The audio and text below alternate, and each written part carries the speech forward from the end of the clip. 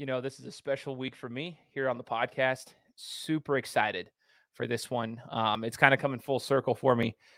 I started this show 6 years ago, and during the beginning of this podcast, I thought of the possibilities of certain guests that I could get on the show and what could happen later on. But I'll be honest, when I started the show, I never knew if that was actually going to be a reality. Like, how often do people start podcasts, build a platform to where it's at, to a large enough platform to be able to get certain guests on the show where they have a certain amount of credit where these guests will be willing to join them. Well, today I have the opportunity to speak to childhood favorite player.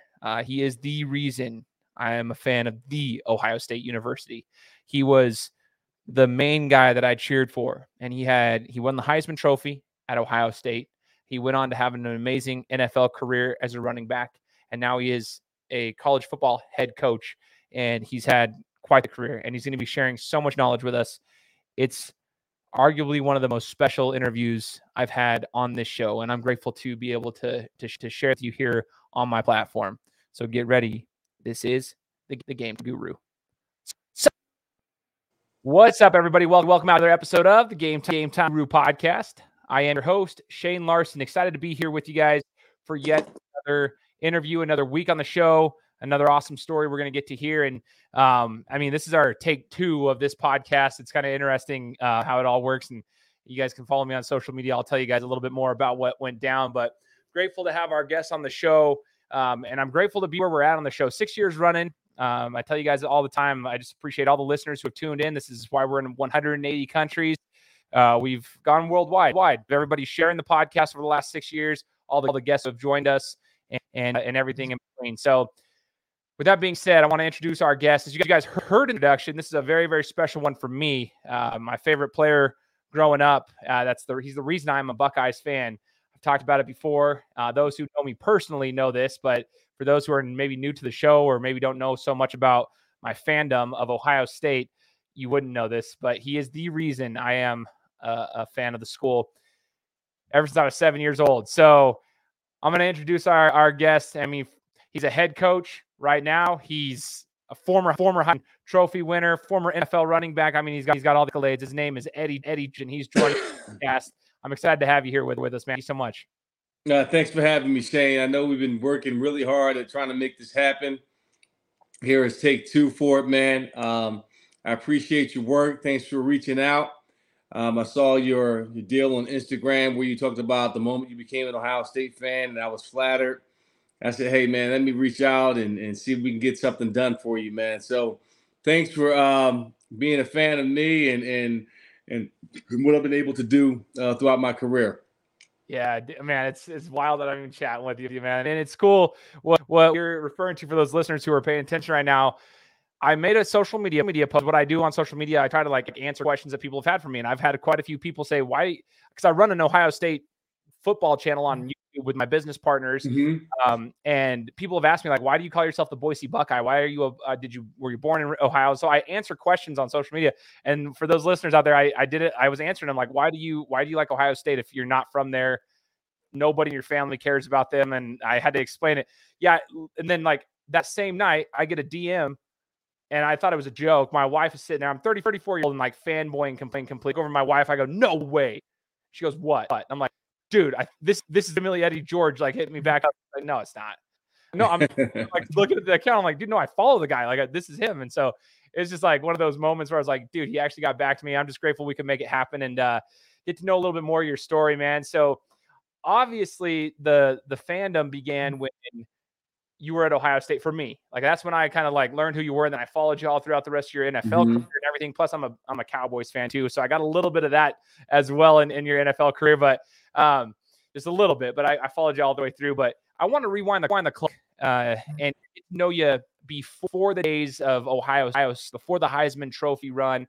I want to get to know you more as you were growing up and the sports that you competed in. So would you mind kind of breaking down when you picked up a football, and were you a multi-sport athlete or did you kind of focus on football from a young age? Well, since I can remember, I always played football. I always had a football in my hand. Growing up in Philadelphia with my mother and my father, my father was a big sports fan. He loved football. loved running backs, and that's where I got my love of wanting to be a running back. And I've always watched and admired all the great backs from his time, from Walter Payton to Franco Harris, O.J. Simpson, Billy Sims, Joe Cribbs, just to name a few, Marcus Allen. And I've always loved the game of football.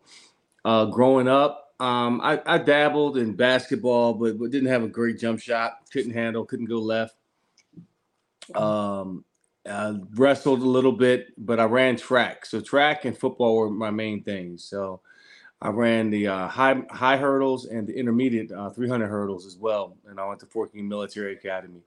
But football was the end all be all. I really wasn't interested in any other sport other than football. It was going to help me be the best football player I could be. Then I was all for it. But outside of that, I didn't have any aspirations of playing baseball or golf or swimming. None of that. It was just running the rock. That was it. No, that's super interesting, man. It's funny because I just interviewed Ricky Williams on the show a couple weeks back, and he was talking about his baseball experience. So like, that's why I kind of like to ask that question. Like, we knew Ricky, and we know you as a running back, right? But Ricky is a running back, but he actually was, went down the professional ball route for a short time too. Like, it's just interesting to see, like, if people, if they train. But you mentioned track, and I kind of want to unbox that real quick. Track. How did that correlate? Because I coach young athletes that are, in senior years. I coach club basketball. We travel around the country and whatnot. And I try to talk to them about, like, if you're playing another sport, and I try to ask them, like, how does that correlate? Like, how can you implement what you're learning there into the sport that you really love? So for you, I guess I'd ask the same question. Did you notice anything specific besides just like cardiovascular conditioning that you could implement from track onto the football field? Oh, absolutely. I mean, it's all about speed, and I was never blessed with natural speed. I had to work on my speed to get faster, and running track was a great way to do that. Running 400s, 200s, the hurdles, especially the hurdles for leg strength and stretching out your stride and power. You need to be able to 3-step in between each hurdle, and that's how I built my speed up, along with weight training and so forth. So I would recommend any athlete that's playing football, you need to run track, because if you don't love to run, then you can't play the game of football. And it translates over because you're able to stay in your runs longer. It's speed endurance. So you're training your hamstrings, calves, your glutes to be able to stay in a run longer, and have that endurance to run at a high level or a faster level for a longer period of time. And I would find that I would have a key differentiator within that for myself. When I got late in the fourth quarter, my conditioning levels were pretty high, and I would always make sure that I was the best conditioned athlete, or try to be one of the top athletes that was the best in conditioning when I got into the fourth quarter. So whenever the other guys got tired, I wouldn't necessarily get stronger. I would just maintain longer. So that's what I've noticed, with all the track workouts and the speed and the cut, the agilities, all that helps. And the power, the plyometric work, everything helps. So I tell my youngest son that you have to be able to run. I don't care if you're 260 pounds. I want you to run track so you can learn how to run, how to burst, how to get in and out of your cuts, how to fire your muscles and to maintain that. So, that's the long and gist of it. Oh, I love that. That's super good information. I hope those, like, I forgot to mention earlier, but if you're listening to this podcast and you might be new to it or you're not, you know the drill. I always tell people, take out your notes. Like, if you're listening to it on your phone, cool. Make sure you have your notepad out. You can always pause the podcast, rewind it, whatever. Take some notes. This is the whole point of the show, is to, like, learn from the guys. So I would encourage, especially if you're a football player, you're talking to one of the best to do it right here. So you're to do it right here. So I might want to consider maybe implementing the feedback. Go ahead. What were you gonna say? No, I was gonna say, Shane, you're right. I mean, anytime that you can, pick up any nugget information on the podcasts, that's what I do all day. I get different podcasts. I listen to different leadership podcasts, different coaches, different master classes, just to pick up one thing that I've never heard or I can learn. You always evolve, you're always growing. So I'm so refreshed to hear you say, hey, if you're in your car or if you're on a bus ride or on a plane, you've downloaded this podcast, pick up a pen, write it down, because you never know what nuggets you can get on it. 110%. See, he gets it. Everybody else needs to get it too. That's right. I love that. So, Eddie, as you made the transition from the high school to the collegiate realm, this is a question I wanted to know from you, because I only knew you during I was first introduced to your style of football when you were on your Heisman run, but I want to know that transition from high school to college. A lot of kids don't expect they might be a great athlete, but they don't really know what's coming. They don't understand what's coming in the college world, such as academics. You got to pay attention to classes. You got to abide by. You got to have more, I guess, self discipline, if you will. Oh yeah. I want to know more about that transition to the college game. And not just the college game, but the college world, from high school to college. What was the toughest transition for you? And I guess if you could give a piece of advice to somebody, what would it be?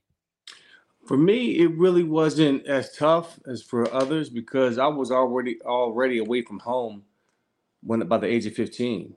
I went to a military academy in Virginia for 2.5 years, and that prepared me to go to college. It prepared me to go to class and to be on time. Everything was structured, and I saw the value in that, and I saw the benefits behind having that structure and having great study habits for the tail end of my high school career. So when I got to college, I knew exactly what I wanted to do. It wasn't, well, I'm going to be homesick and, am I going to get caught up with girls and all of that? I felt I had time for it, but my number one priority was to play ball. And the most challenging part to it was having the freedom not to go to class and not be held accountable for that. But you understand quickly that catches up with you your freshman year. So you've got to have the discipline to understand that you have free time. You're responsible for your free time. College is like another level of high school, but without your parents and accountability. And you have a ton of free time. You have a bunch of social outings. You got parties. You got females, you got liquor, you have it all at your beck and call. So you've got to learn to prioritize your time wisely and put goals out there for yourself. So that's probably the toughest part. But the toughest part for me was not necessarily managing my time, but learning to have more fun, especially earlier on. As I was a hermit, I didn't go out a lot. I didn't drink at all. I didn't enjoy my college years. Not that you have to enjoy college, but I was just strictly about business. I didn't quite enjoy the totality of the college life. So I would definitely say that. What's up, guys? Just want to take a quick break and give a shout out to today's sponsor of the podcast. Like I said in the introduction, it's Ripped Nutrition, locally owned and operated hardcore supplement store here in Boise. They're off of Milwaukee. I'll put the address in the description here of the podcast. You guys can see it there. But they are amazing. I've gone there for my own stuff. They've got the exclusive Ripped series for products, but they've also got Hyped Sups, Insane Labs, Bucked Up, Innova Farm, Chaotic Labs, and a lot more. So if you guys enjoy those brands, go in there and check it out. Or if you haven't tried the Ripped series supplements they have, go check those out too. And the best thing is, if you have questions on those, the owner will give you the information that you need. So Matt's in there. He's offering free one-on-one and group supplement consultations. So if you guys have questions on what you want to take as you're getting ready for the off season and trying to, get bigger, stronger, and faster, go check it out. Ask him, and he can help you out with it. And they've got some awesome proteins by High Tech, AstraFlav, TrueFit, and Mutant. They're just awesome. They've got everything for weight loss, muscle building, just pre-workouts, post-workouts. And the best thing is, man, they've also got some non-stims. So if you're like me and you were trying to, wean yourself off of caffeine for a little while to let your adrenals have a break, they've got non-stims too. But they've got everything on the shelves. He'll help you out. Hit up Rip Nutrition in Boise on Milwaukee. Check it out, guys. So interesting hearing everybody's different perspectives. Here's a question. Boise, Idaho. I'm a Boise State alum, born and raised in Boise. I ride the blue turf. So when my first time actually going to the shoe in Columbus was actually 2017. I finally got to go over there, and I went and watched Ohio State get torched by Baker Mayfield. But I it wasn't my first Ohio State game live, but it was my first time in the shoe. And I was kind of surprised by Columbus. I was expecting it to be a different type of a city. And it's just a little bit more industrial, at least around where the stadium was at and whatnot. I'm not sure how it was back then, but I kind of want to know, coming from your experience, military academy, kind of you grew up in Philly, but then you military academy and just different locations of life. What were your impressions of Columbus, Ohio, you got to Ohio State? I loved it because it was in the major city. Right? I think Columbus, Ohio is what, 18th or 19th, one of the 18th or 19th largest cities in the country. It's bigger than Boston. So it was, I love the city life. I love the fact that it has so many other corporations there, Fortune 500 companies in Columbus. And I was able to enjoy, I guess, being in a real city. Fort Union Military Academy is in the middle of Virginia, and it's bucolic. It's countryside. It's everything that doesn't say fun at all. So I wanted to be around a big city with lots of people, lots of females, a lot of action, a lot of parties, but yet far enough away from home to where I can be independent. So I loved Columbus when I first got to Ohio. I did not expect Columbus to be as vibrant as it was when I got there, and I thought it would be a sleepy college town, but it's far from that. Super interesting, man. Everyone's coming from different walks of life, different experiences, and whatnot, and so like everything just hits people in a different way. So cool, man. As you look back at your career at Ohio State, and I'm sure you've answered this question a million times over throughout your life, but do you have any memories? Like, if you could take two memories, your top memories of football for the Buckeyes, what would be your top two memories that you can, ponder back on, I guess? Wow. It would be my senior year. Not a particular game. I just really felt like I came into my own my senior year. And I would say my freshman year too. When I didn't have success, when I had success and then didn't have success. I fumbled twice against Illinois to lose the game, and I had to fight my way out of the doghouse. And the reason why I say my freshman year is because that's when I decided to grow up and become the player that I wanted to become. It wasn't easy. I had to fight through a lot of negativity, a lot of jokes, a lot of doubters, naysayers, and plant my feet and figure out a way how I was going to be successful at Ohio State. And when I decided to do that and ignore all the chatter and focus on one thing and one thing only, was to be the best running back in the country, I dedicated my life for it. And that's when I grew up and found the keys to success. And that was resilience, dedication, hard work, and the hours that are spent away from the facility, the hours that you spend on your craft when nobody's watching. I took my tickets to the games and I gave them to a ballet instructor so we can trade off. I give you my tickets for ballet lessons to become more nimble and agile and to give me again a leg up on my competition, because at my size there was nobody that was able to make people miss and also to run you over. It was just one or the other. So I wanted to be a multi-dimensional type of running back with size, speed, and tenacity.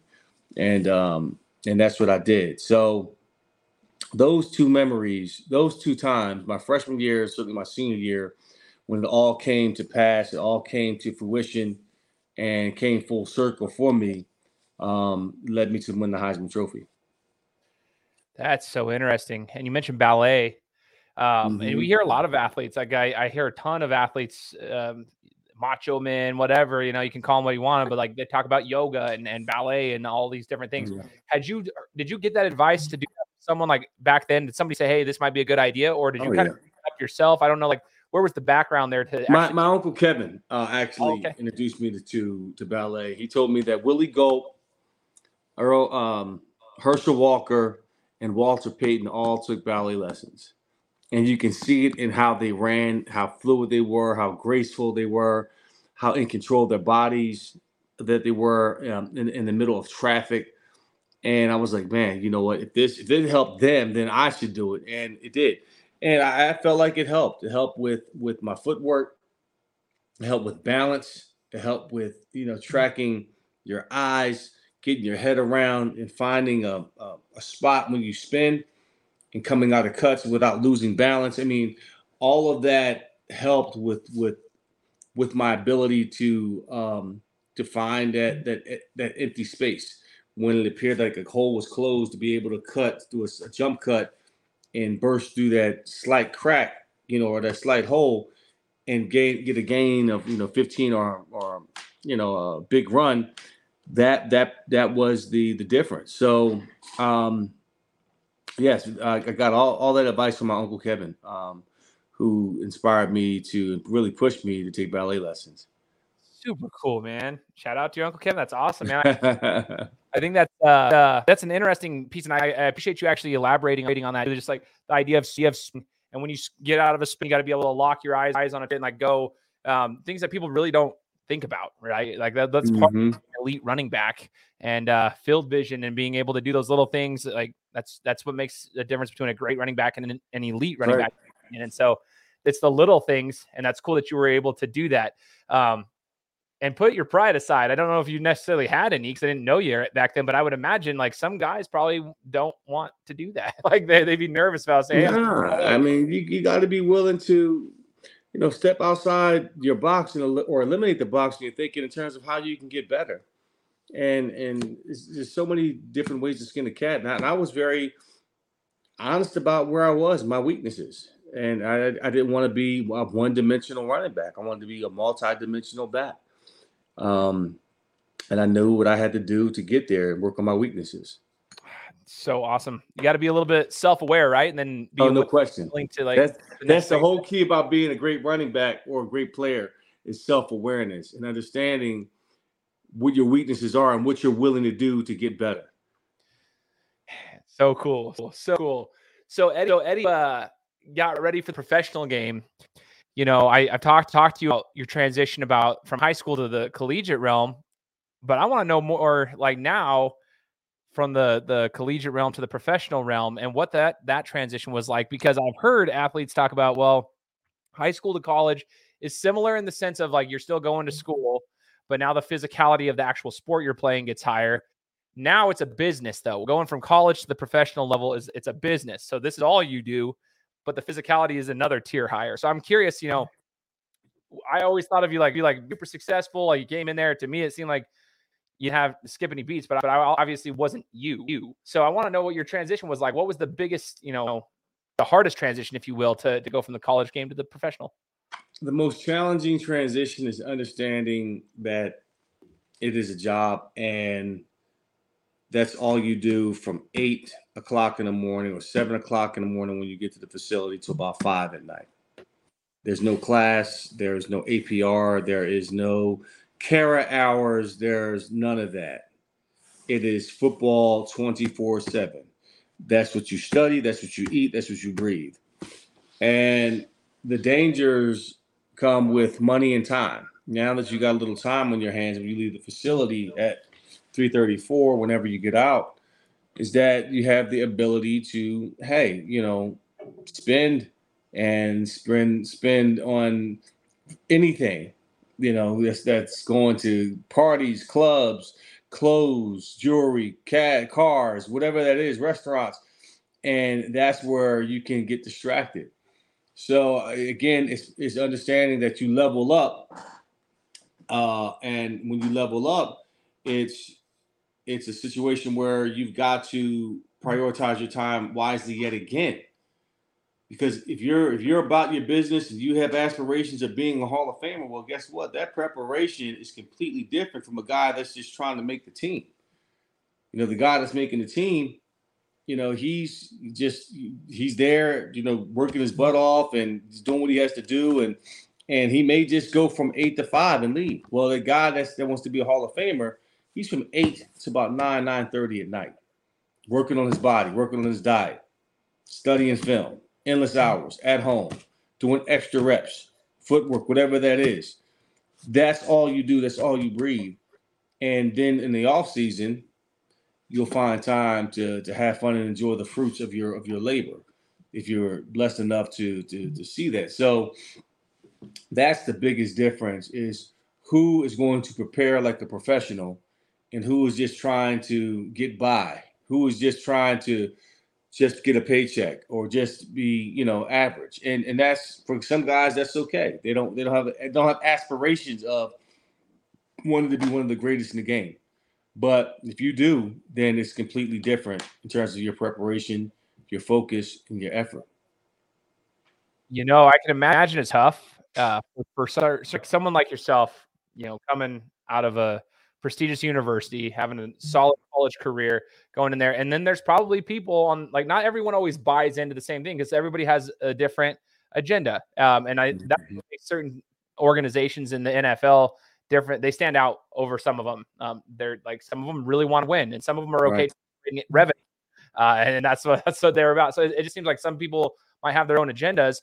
I'm sure it's kind of a tough transition, but one of the questions I had for you is, a couple of years ago, probably about a decade ago now, ESPN came out with for $30 called Broke, and they were talking about athletes lose their money, like they get introduced to all this money, and then their money. And I used to be like this guy that was like, how in the heck could you lose your money after making X amount of dollars, millions and millions, But then as I've interviewed athletes over the course of the last 6 years on this show and been able to actually understand more, and just hearing stories, I'm like, I became more empathetic, and it started to really teach me the importance of your influences around you, especially at the professional level. So I kind of wanted to get your advice, Eddie, as you mentioned some of the things just coming in and having to prepare and be a professional. How were you able to find the right influence and make sure that your sphere of people be in your best interest, include your agents, and that might include whoever else, because there's some people that have ulterior motives, it sounds like, at that level. And I just want to know if you had any advice and what you did personally. No, you said it beautifully, and that's what it's about. It's surrounding yourself with the right people, the right agent, the right group of friends that have like mind like you have, that are not going to look to take advantage of you or to leech off of you. The right financial advisor, the right team in general around you. And that's tough to figure out and vet out, especially if you don't have an example that can demonstrate that. So it's this life that you live, the NFL life, is predicated. Your success of it is predicated on how well you can eliminate the distractions around you and the people around you. I know firsthand, for me, I almost got $3 million stolen away from me my rookie year based off of a shady financial advisor. And it was my agent who pointed him out. Didn't wind up going with him, but he swindled a group of individuals out of millions of dollars in a Ponzi scheme. And, right off the bat, I'm introduced to that as a rookie. So you don't trust a lot of people. So it takes a level of trust. It takes for athletes to be aware of the business. And that's one thing that I aim to do at Tennessee State, is to teach these young men about the business of professional sports. Who are the players involved? What are their roles? What should their roles be? So you're not walking into a situation thinking that you work for the agent. No, the agent works for you. The financial advisor works for you. The business manager works for you. You know who your GM is. You understand the role of the NFLPA and the CPA. You didn't sign, CBA, the collective bargaining agreement. You didn't sign a power of attorney over to anyone. If anything, you do a limited power of attorney with your CPA to do bill pay. So it's understanding the nuances and details of how everybody operates and how you need to sit on top of the food chain and giving directives saying, hey, I'm going to put my money in this account here. I'm the only one that signs off on it. I sign checks out of this account over to my bill pay or to my CPA for tax purposes. Not your financial advisor and agent are linked where it's under one house and they're giving you. So you've got to set it up, and you've got to understand that you've got to have somebody around you who's savvy enough, who's been through it, and that can help you build a situation that's going to be successful for yourself. Super interesting, and I'm glad you shared that. I think it's the intriguing parts of the game that nobody really talks about much until it's set up. But it's cool that the athletes that you're around now, you have the opportunity to influence, are getting that. It's a bummer that not all of those athletes are getting, like, across the country, are getting to learn that. The ones that you have a direct influence on can learn it, and they'll understand. And hopefully more and more will become more educated as time goes on. But I think we need more people like yourself to be able to educate people, especially if they're going to be playing at the end of that. Right. A lot of money, a lot of influence, a lot of drama comes along with that, I'm sure. Yes, it does. Unfortunately. Yeah, they got to know how to utilize. So, as I look back at your professional career, Eddie, I was still young when things were going down, but one thing that sticks out to mind, and always has, is the Super Bowl. And I was rooting for you guys because I was a George fan, and I think because I'm a Cowboys fan, but obviously Dallas was in the Super Bowl. And that was the infamous, yard short game. Everyone talks about, like, how close it was. Like, you guys were fighting hard. I was in 6th grade at the time, but I remember conversations being had about you specifically, and just like your reaction and stuff, which was actually not that bad of one. It was just like I felt bad. You went on to play many years. Like, you kept playing, you kept fighting, even after that. And I want to talk about adversity, because not many people get to play at that high of a level, at the highest point, the biggest game of the highest level of your sport. You got to play, but you came up just a tad short. And I want to know, the reality of that, how you faced that adversity in the sport, and were able to get back to work and continue to compete after having such a close opportunity. Well, I left that game, the Super Bowl, inspired. Although we lost, I felt like we gave it our best shot. We gave ourselves the best chance to win. Steve McNair was phenomenal. I played hard. Everybody played hard. They played for each other. So I left inspired by that, and was ready to start the season the next day. I told Jeff Fisher, hey, you know what? I'm not going to the Pro Bowl. I'm going to opt out. I want to get ready for next year. I'm going to take about 3 days off, and I'm going to start preparing and getting ready for the best season of my life. He says, nah, man, go and enjoy the Pro Bowl. You never know when you'll ever be back. That's quite an accomplishment around your peers, for your family, and so forth.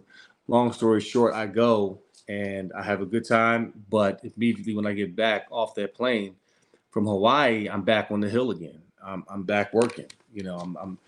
I'm stretching. I'm focusing on what it's going to take for us to get back to that moment, because to finish that close, to have an opportunity to continue the game, to possibly win the game, left a lasting impression on me. And I felt like that I was built and I was born to play on that type of stage every single year. And I've never reached that point again in my career. So you've got to take advantage of it while it's there. But what I've learned is that even in life, although I finished a yard short, I still have that ambition. I still have that same spirit to cross the goal line in life, in business, and relationships. And this opportunity now as a head coach to cross that goal line with student athletes becoming better students, better men, better players, and going on to have successful and significant careers. So that's how I've been able to turn that experience into a positive one. That is what I hope people will listen to right here and go back and listen to, like, over and over again, because adversity, we always say it sounds cliche. Oh, you'll go through adversity in sports. There's ups and stuff. But I mean, I think about it myself. Like, I always tell people, Eddie, like, I literally haven't witnessed a Super Bowl from the Cowboys since it was in 1995, 96. That was the year. So, like, I'm telling them, like, I would rather make the Super Bowl, because if we make it and lose when I'm this old and I'm that invested into it, I might not be able to have, like, I might have to take a week off of work about how that'd be. See, like this is the thing. I don't. Since 1996 too, since they won it too, or 95. There's not. There was the it was the 95, 96 season. Yeah, like that's crazy to me. It's kind of funny because that was like the same time frame of when I started, rooting for you in Ohio State. But to me, it's just like the adversity of losing at that level. It's hard to come back from. That's right. I can imagine. But you've been able to do it. You used it as motivation and fuel, and I think that's super, super inspiring. If you could go back throughout your entire career up until the coaching side of things, but just as a player, who's your favorite teammate? I'm sure there's them, but who's the most influential teammate and why?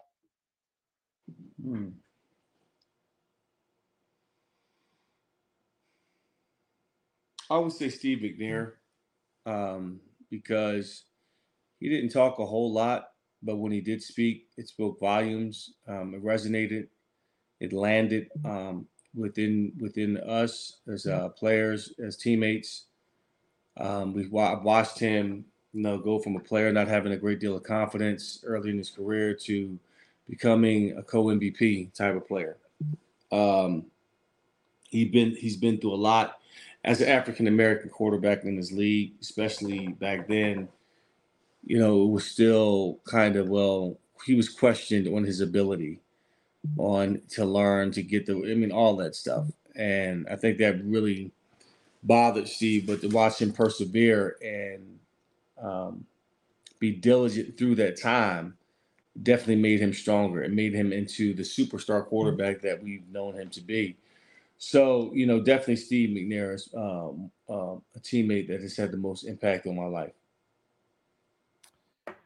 To Steve McNair, quite a story, and that's cool to hear his name again for any sports fan out there.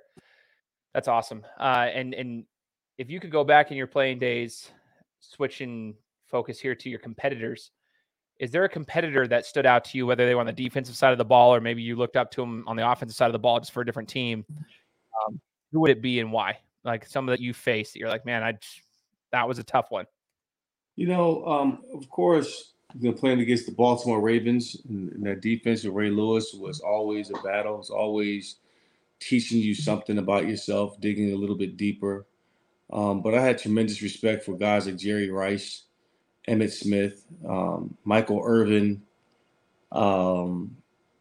Junior Seau, the late Reggie White. Those guys really paved the way and set such a high standard of what it meant to be a professional and an elite professional at the highest level. And it was these dudes would cut your throat off. They'll cut your head off. They had a great sense of humility and the professionalism and grace, and that's something that I've always aspired to be. But I've tried to, on numerous occasions, just to sit down, get to know what makes them tick. Much like this podcast, get a pen and pad out and just listen. To what kind of advice they could give me for me to be the best that I could be, and also, the best person I could possibly be off the football field as well. Oh, cool, man. So freaking cool. As you've transitioned into the coaching world, Eddie, I've always told people this. I've obviously never played at a level like you've played at, but a basketball player and a boxer, like competed through high school and whatnot, and then changing over to the coaching world now in my 30s. It's a different skill set. Not all not all the best employees, the best managers, and it's not always the best players always make the best coaches, but there are a select few that can. They can make that transition to a different skill set. I want to know from perspective at the college football level, knowing what you know, like what's the hardest part about coaching? Is it that you can be like as hands-on? Do you sometimes see somebody you're being an idiot? Like, I know the route you're going down, you need to listen to me. Like, or do you find it just super, super fulfilling and loving that they respect everything that you're saying? Like, I'm curious on your side of things, like if it's a hard transition there. It is, because you never know if you're having a true impact on them in this moment. Sometimes you want them to get it so bad, but it's going to take time. It's going to take repetition. It's going to take for them to fail. to try again and fail and to see if they're going to persevere through it. The toughest part is just that, is getting guys to buy in holistically, not just within the team, but within your staff. I mean, just the entire building, from academics to athletic training to um, uh, our sports performance, deal, to nutrition, to everything, every department that touches compliance, every department that touches football is trying to make sure that everybody is on the same page and that we're all pushing the boat in the same direction without any ulterior motives or not true buy-in. That's the number one thing, is who is bought in from all aspects of the program. Because if one person is not in alliance or incongruent with you or in harmony with what you believe in and your vision, then it's not going to work. You're going to get pushback. You're going to get oversight from some place where, oh, you know what, we'll let this slide. Well, if you're preaching, discipline and little things in one particular area, and let's say in sports performance and in academics, you let certain things slide, then these kids are not having that sense of accountability. So you have to make sure that that's streamlined throughout every single department and it's preached, teached every day and is reinforced to the point you have to really coach your coaches. You have to coach the other executives that are touching football, because that's where an elite program comes in, and it's exhausting. It can be time consuming. It's a battle of wills, a battle of the spirit of of battling rebellion and raising the standard of individuals in that building to what you want it to be. So that's the most challenging part. The X's and O's part, that's easy. Getting out there and having them run inside, outside zone, pin pull, whatever scheme that you dial up, that stuff is what you look forward to. Finding the right people in the building, in terms of that part. But to hammer home every day and to check everybody, who has the slightest bit of mediocrity, you've got to do it consistently, or else it could possibly fester and destroy the program from the inside out. So much that goes into it that like the general public doesn't know. That is crazy. Oh, no question. Right. That's tough. So the last part of the interview, just a couple rapid fire questions. I call it the Guru's Gauntlet. This is what I do. The So I'll Guru's ask you Gauntlet. questions. Guru's Gauntlet. So we'll just ask you a few questions to wrap it up here, Eddie. I just want to first thank you for your time, as you've already taken enough time to go around and everything, and I know you're busy. So we'll rapid fire a few of them. Name, image, and likeness. Topic of conversation nowadays because it's loud. Everything athletes can profit off of their name, image, and likeness. And you being a coach, you just mentioned some of the hardships that I wouldn't call them hardships, but they're just some obstacles you got to tackle within the program and whatnot yourself, as well as the X's and O's. And then you yourself were an athlete, a very high profile athlete at that, especially at the college level. So things have changed quite a bit. Do you think, with all your experience so far, both as a player and a coach and everything, that name, image, and likeness, this whole thing is good or bad for college athletics?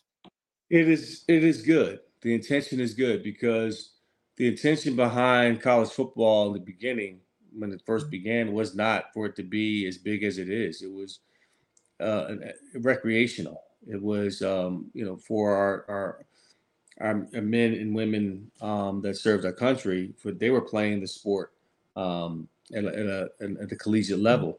And then as time grew on, it became popular and more popular. And with popularity and more eyeballs comes money, comes TV deals, comes a name, image, and likeness, and all of that. So it's evolved from the time that I played, certainly in the 90s, to the BCS era, and now at the college football playoff level.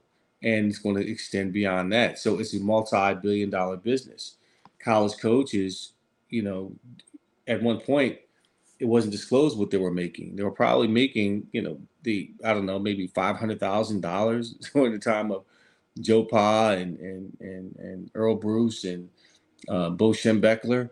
Well, now college coaches are making, 3 times, 4 times is that, whereas we're looking at, or even 9 times, $9 million contracts, head coaches, offensive coordinators getting paid $4 million, $5 million.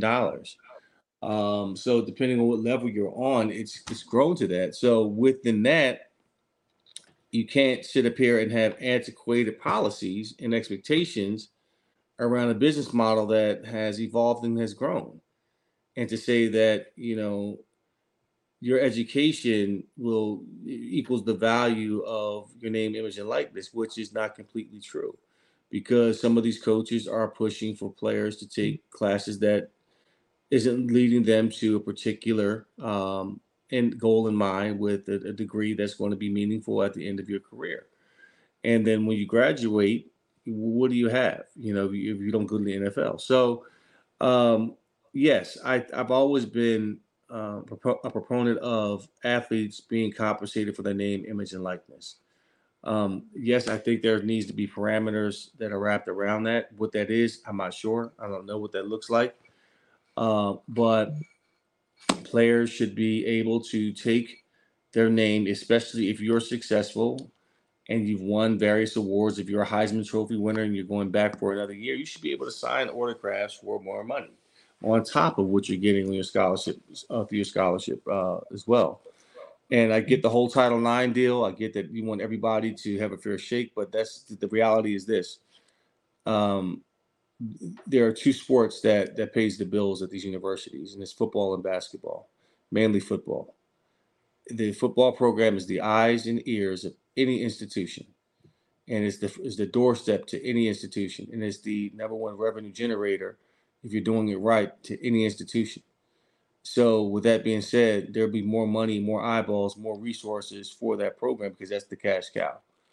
And then you allow those athletes to make that money on winning awards, on being All-Americans. And I think it filters over into women's sports, where if you have a softball team, a women's basketball team, a gymnastics team that's national champions, those young ladies should have the opportunity to make the money on their name, image, and likeness. There's enough out there for everyone to eat. There's enough out there for everyone to take advantage of this. And it allows student athletes to apply their knowledge in terms of financial literacy and understanding that, hey, you know what? If I get paid $1 million, I can't go spend that whole million because I have taxes to pay. I got to pay Uncle Sam. And guess what? You're going to be taxed at the highest tax bracket. Oh, really? Yes. So you have to set up an LLC. You have to have an agent. You have to have a CPA. You have to have somebody that understands that, at the end of the quarter or the next year, you have to file for taxes and to save, put money away. So there's an opportunity to establish habits early on, and teaching student athletes about financial literacy and setting things up properly. Because if you're blessed enough to play at the next level, at the NFL level, you're going to probably the goal is to make more money off the field than you do on the field. And that's your name, image, and likeness. It extends beyond your playing days. So I love it. I just think that there needs to be more education around it. I think more kids need to be set up for success versus be thrown at the wolves and allowing whatever agents to capitalize on any deals that these kids come across. Definitely. That is one of the most in-depth responses I've received in regard, and I agree with every single thing you said. And I think there's opportunity there for people to educate these athletes. It's great, but I love the idea of literacy. That word right there, and everything you explained afterward is what I have always kind of like wanted to say, but I just didn't really know how to say it. It's like, yeah, but you understand that it can teach them a lot of lessons, like early on. They don't run into problems later, but they're gonna have to learn taxes. They're gonna have to learn that. Super important. Now, we talked right before we started recording. I asked you a question. You had the bookshelf behind you. You got tons of books. Talked about podcasts on here. You mentioned some podcasts earlier on, just podcasts that you've listened to and whatnot. I just want to ask you, a book or a podcast that you would recommend and people listen to this podcast right now? Like, what's a book or podcast that stands out to you, read or listened to, and why? A book that I'm currently reading now is the obstacle is the way. and it just talks about if there is an obstacle in your way of, let's say, in your career, and that is blocking you from success, instead of stopping at an obstacle and analyzing the obstacle and being fearful of it or trying to go around it, to get to the other side, to get what you want, ultimately, you have to go through that obstacle to achieve your goal. And to find the blessing in what the so-called challenges or curses that may come along your way. What appears to be a loss or a setback is really a pathway to your successes. And that's an excellent read. There's one by John Gordon of the Energy Bus. I'm pretty sure you're probably familiar with that one. Heard it. Read it. There is a podcast that I'm listening to. I listen to John Maxwell's podcast on leadership. I love his stuff. Masterclass. If you haven't got this app, it's a masterclass. You can sign up for it. I think is like, I don't know what the price point is, but you're able to get a masterclass on anything from being an MC to being a DJ to pottery to being an artist, to surfing, skateboarding. Well, there's one on there with Bill Clinton, and when he's talking about making tough decisions during his presidency. And also there's a masterclass with Coach K. And he just breaks down his philosophy in terms of how he was able to build Duke's brand and his coaching style, and how he delegates. And he's very vulnerable. He's selfless, and he doesn't have all the answers. And that's a refreshing thing to hear, is that, hey, as a head coach, I don't have to have all the answers.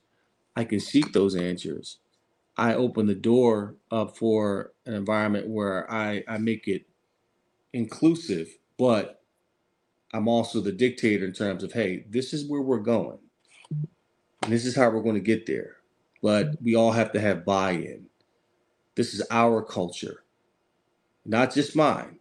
We're going to establish a culture. I'm letting you know we're establishing a culture, but I need you to be a part of this culture so you have buy-in. And that to me is invaluable. So you never reach a place where you've arrived and you have, you're the coaches of all coaches or active all. No, you're always evolving. You're always growing.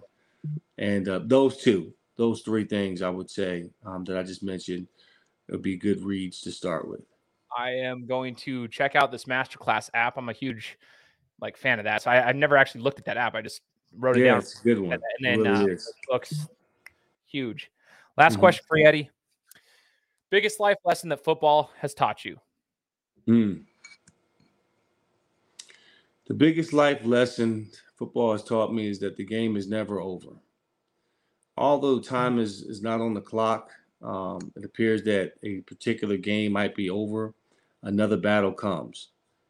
And it's how you approach that battle. It's the certain mindset that you have. And what I mean by that, the game, not just the physical game, not just the game in between the white lines, the game of life is never over.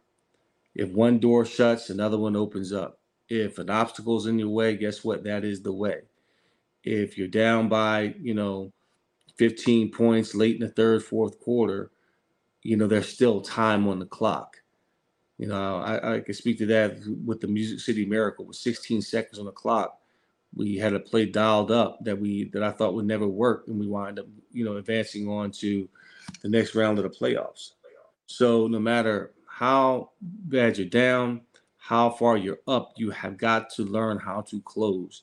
So those are the things that I've learned in life and that I use in everyday life, that, hey, if I wake up and I'm breathing and I have all my limbs I can see and hear, hey, I got a fighting chance today to get better, to get closer to my dreams, to get closer to my goals. So the game is never over.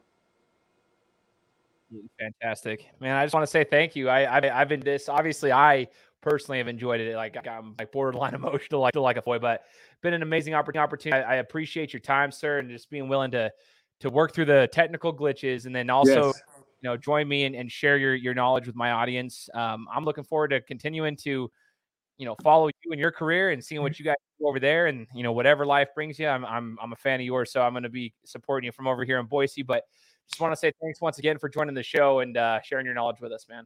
Shane, thank you so much, man. I'm glad we made this happen, and hopefully this will bless a few of your listeners, man. It absolutely will. For all those listening, the only thing I ask for you guys is to make sure to leave me a review on Apple Podcasts, and we'll be coming to you next week with another interview. Take care. Guys, thanks so much for listening to another episode of my show. Now, if you could go and do me a favor, head over to iTunes, give me 5 stars, and leave me a review, it would be greatly appreciated. Thanks, guys. Appreciate your support.